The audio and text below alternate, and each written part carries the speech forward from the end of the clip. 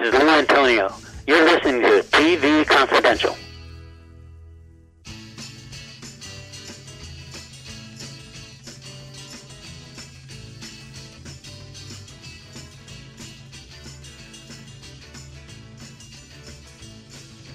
Ed Robertson welcoming you to this week's edition of TV Confidential, radio talk show about television that will welcome New York Times best-selling author Michael Connelly.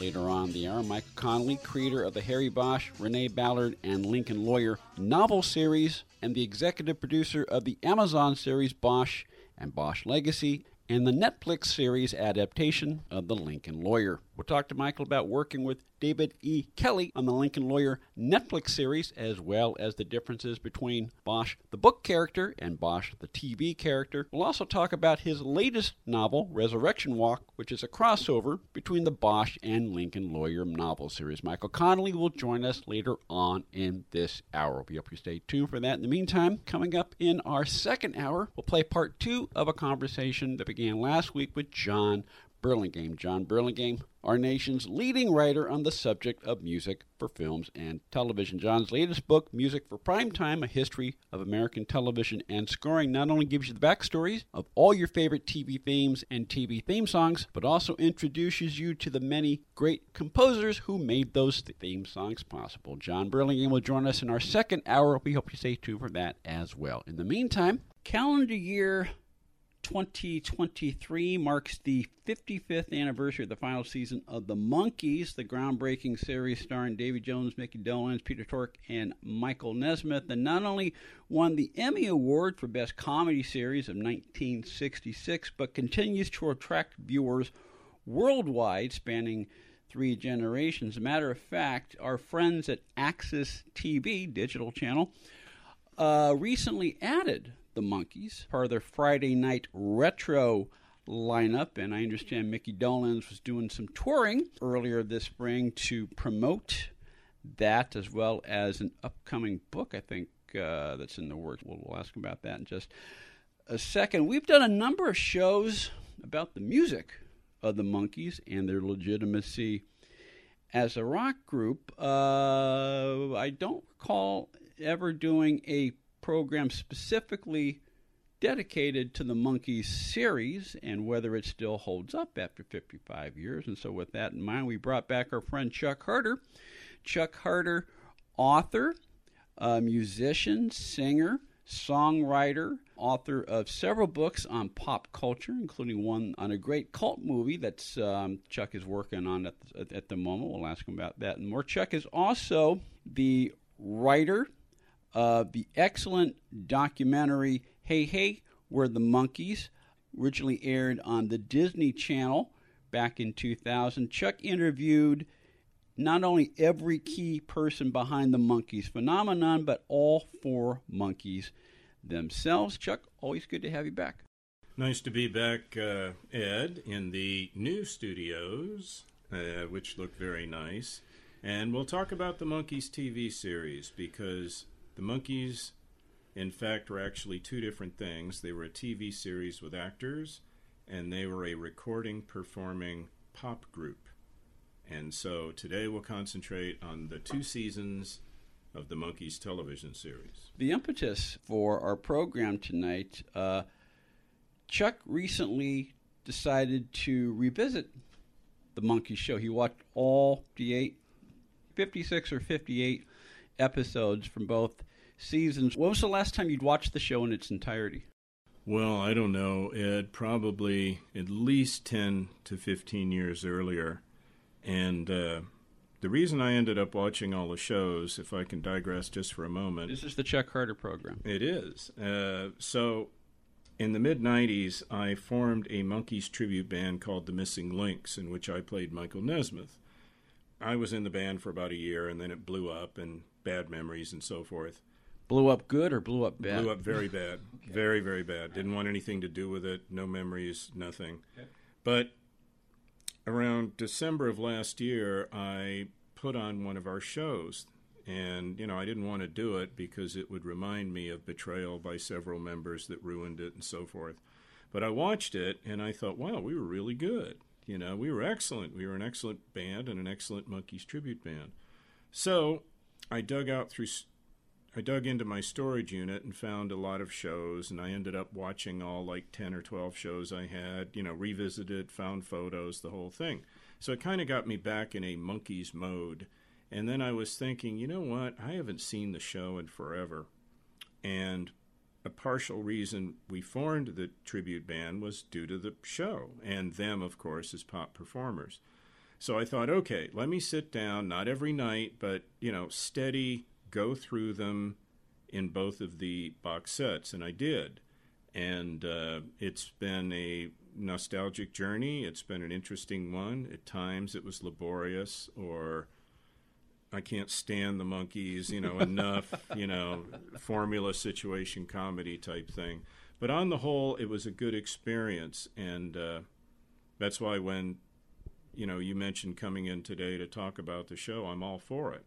Because it's funny, there are many, many books on the Monkees, on all aspects of their career, but there's not really any of any quality on the television show. Say, like a book on the Munsters or Get Smart or Gilligan's Island or that sort of thing, which is kind of odd, really, because the Monkees were definitely a television phenomenon. And the television show, I feel, drove the records and the popularity in the 60s. So let's talk about the Monkees TV series. This has been told many times, including by Chuck Harder, as he put together the documentary Hey Hey with the Monkees, for which he interviewed not only all four Monkees, but pretty much everybody who was somebody behind the scenes of the Monkees phenomenon. And it all began, more or less, the show all began more or less with an ad in one of the trades, if I remember correctly. Yeah, that's very true. Davy Jones had been very popular in the Broadway musical Oliver in New York.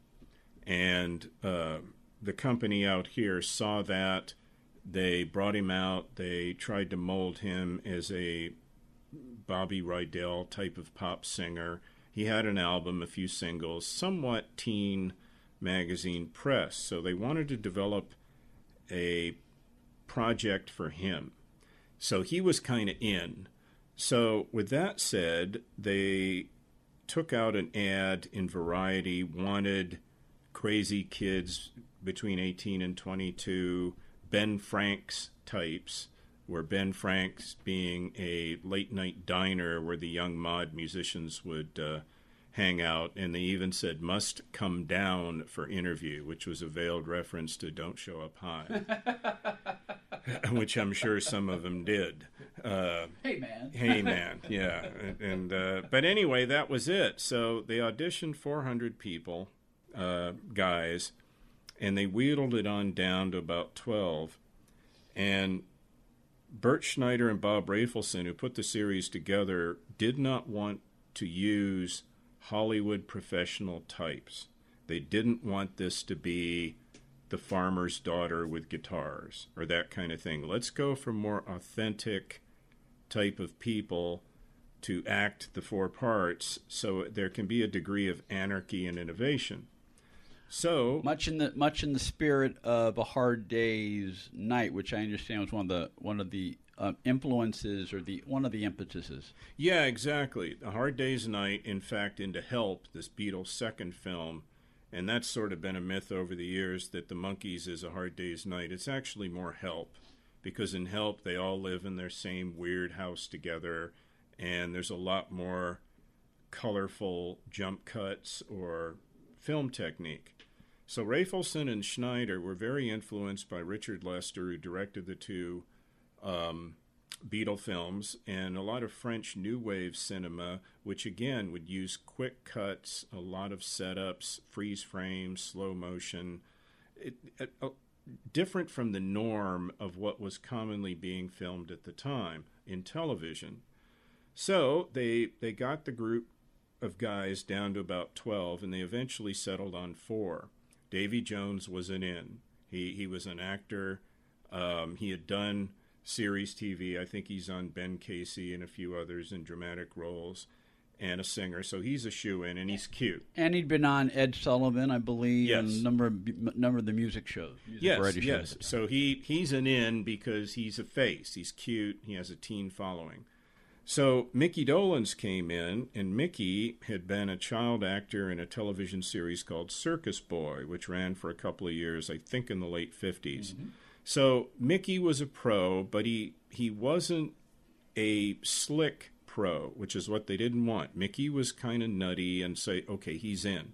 The other two that showed up were musicians. They had not done any real acting of any kind. One was Peter Tork, who was a dishwasher at the Golden Bear Club out in Huntington Beach, and a folk musician who had played in the Greenwich Village folk clubs. But he came in, and he was very charming, and they thought, okay, he looks a little lost. He'll be the Ringo, because each Monkee character is based on a Beatle similar character.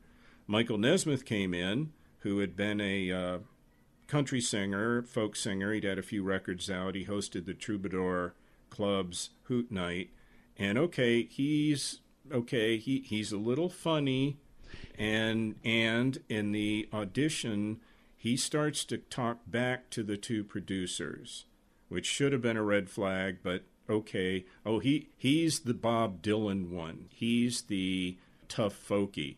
So they ended up casting 2 actors and 2 musicians. Nesmith was under contract with like Colpix, which was part of the umbrella of Screen Gems or Columbia Music, correct? Yeah, absolutely. And he'd had a couple of failed singles out, and I think was living in his car at the time. So the 4 of them came in. They said, okay, you guys, okay, we're casting you. Davey was the Paul McCartney, the cute one that the girls liked. Mickey was the sort of loud, larger-than-life one, the John Lennon. Mike Nesmith was sort of the quiet musician balancer, George Harrison, and Peter Tork was the kind of lovable sidekick, Ringo. And they said, okay, good. And they also wanted each of the Monkees to look completely different from each other. I think there was a joke at the time by either Rafelson or Snyder is, we should be able to bury them in the sand up to their necks, and you could tell which one was which. And they did. They all looked very different, which was good for audience identification for the characters. So in a couple of months before they started, I think they had a little bit of improvisational training. Because, again, they're awkward and they're thrown together and, what's going to happen. And they shot the pilot. And the pilot is pretty good. If you see it now, they're not their characters yet. They're just 4 guys in a band. Plus there's a 5th character. Yeah, there's a landlord that they quickly got rid of later. And I thought they had a manager. Was that, or am I mixing very this? briefly, if anything. But what they wanted to show later, and this was part of the Monkees' appeal, Mickey Dolenz mentions this a lot, is they didn't have a parental authority figure. And they were young guys who basically were on their own. And that was a bit of a television first as well. So they shot the pilot, and there was a waiting period to, submit it or have focus groups test it or so forth. So when they had the showing of it, I think at a theater on Sunset, much as they did in those days, where they would show a pilot and get audience identification, or they'd fill out cards later, what did you like, what do you think, and so forth. They did, and it bombed. People didn't like it. They thought the Monkees, on the whole, were wiseacres, and who are these rebellious punks, and they didn't care for it. So Screen Gems and Bert Schneider were ready to junk it. Oh, well, we tried. And Rafelson said, no, come on, we've put some time into this. Let me see what I can do. So they did a little re-editing, and when they submitted it the second time, they included at the end the screen tests for Jones and Nesmith. And this time when it showed, it made all the difference. Bang, through the roof, total approval. Okay, let's go. Let's make a series. So they began intensive improvisational training to learn how to work with each other better, and they did. and they started shooting the episodes. Going into that, the music for the show was almost an afterthought. Yeah, we're going to have them do something, but come on, it's important now. We'll put anything in there. It doesn't matter. But we've got to get them to be Marx Brother type comic actors. So they began to shoot the episodes, and when you see them now in the order they were filmed, it's funny that most of them are pretty stiff at the beginning. Ironically, of the four, the main guy who almost is there from the beginning is Mike Nesmith, for his sort of laid-back Jimmy Stewart type leader character. He's right there. Mickey, ironically, who had a series before, is pushing too hard. He's selling it too hard. And Jones and Torque are just sort of there, and they're all cute. But as it starts to go, everybody sort of wakes up and begins to get into it. And it's funny, again, seeing the very early episodes, there's a lot of setups, which for people who don't know means in a day's filming, they'll shoot something, change the scenery, do it again, and do another one. There were many more setups daily in that show than normal. So it's bang, bang, bang, bang. And the Monkees on the whole were cut rather quickly. The editing is rather quick.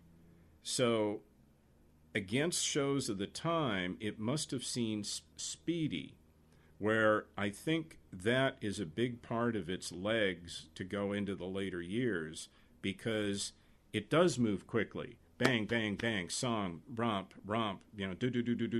do. And it's got a lot of energy. Most of the shows in the series do have a lot of energy. But in that early part of the first season, the plots are, pretty common. The landlord's bugging him for the rent, or Davy falls in love again with the princess, or whatever it is. They're pretty conventional. But as it goes along, they start to bend the formula a little. And that's where I think it starts to get interesting, because they still had to kind of deliver a 26-minute weekly half-hour sitcom. And so they couldn't deviate too much. That happens a lot in the second season, and we'll talk about why that happened. But it rolls along nicely. Stay with us, folks. We'll be right back. One more item. Our friends at Coda Life offer group sound bath meditations once a month at the Women's Club of South Pasadena. A sound bath is a deeply immersive experience that uses sound waves generated from music and instruments in an intentional flow to create deliberate relaxation that produces renewal and recovery, both for the central nervous system and the energetic body. For more information, go to cotalife.com, COTALIFE, cotalife.com, or at CodaLifeGoddess on Instagram. Hi there, everybody. This is Patrick Duffy, and you're listening to TV Confidential. Chuck Carter's with us, music historian, musician, songwriter, man about town, author of many books on popular culture, also the writer of the excellent, acclaimed Disney Channel documentary, Hey, Hey, We're the Monkees, which originally premiered in 2000 but is available on home video one way or another. Chuck interviewed all four Monkees for the documentary, as well as everybody who was somebody behind the Monkees phenomenon. Chuck revisited the Monkees series in its entirety not too long ago, and he's here to answer the burning question: does the Monkees series still hold up after 55 years? Now, you mentioned a couple things. You mentioned the editing was one of the differences between the first cut of the pilot and then the cut that eventually bought the series. And the Monkees was very Laugh-In-like, even though it preceded Laugh-In by about a year, in that it was a show. One of the reasons that made that first season so special, and probably one of the reasons why it ended up winning the Emmy for Best Comedy Series, was the editing. I mean, it made you feel like you watched a lot more than a 26-minute show. That's a good point. You do get a lot more, if you will, of the 26 minutes.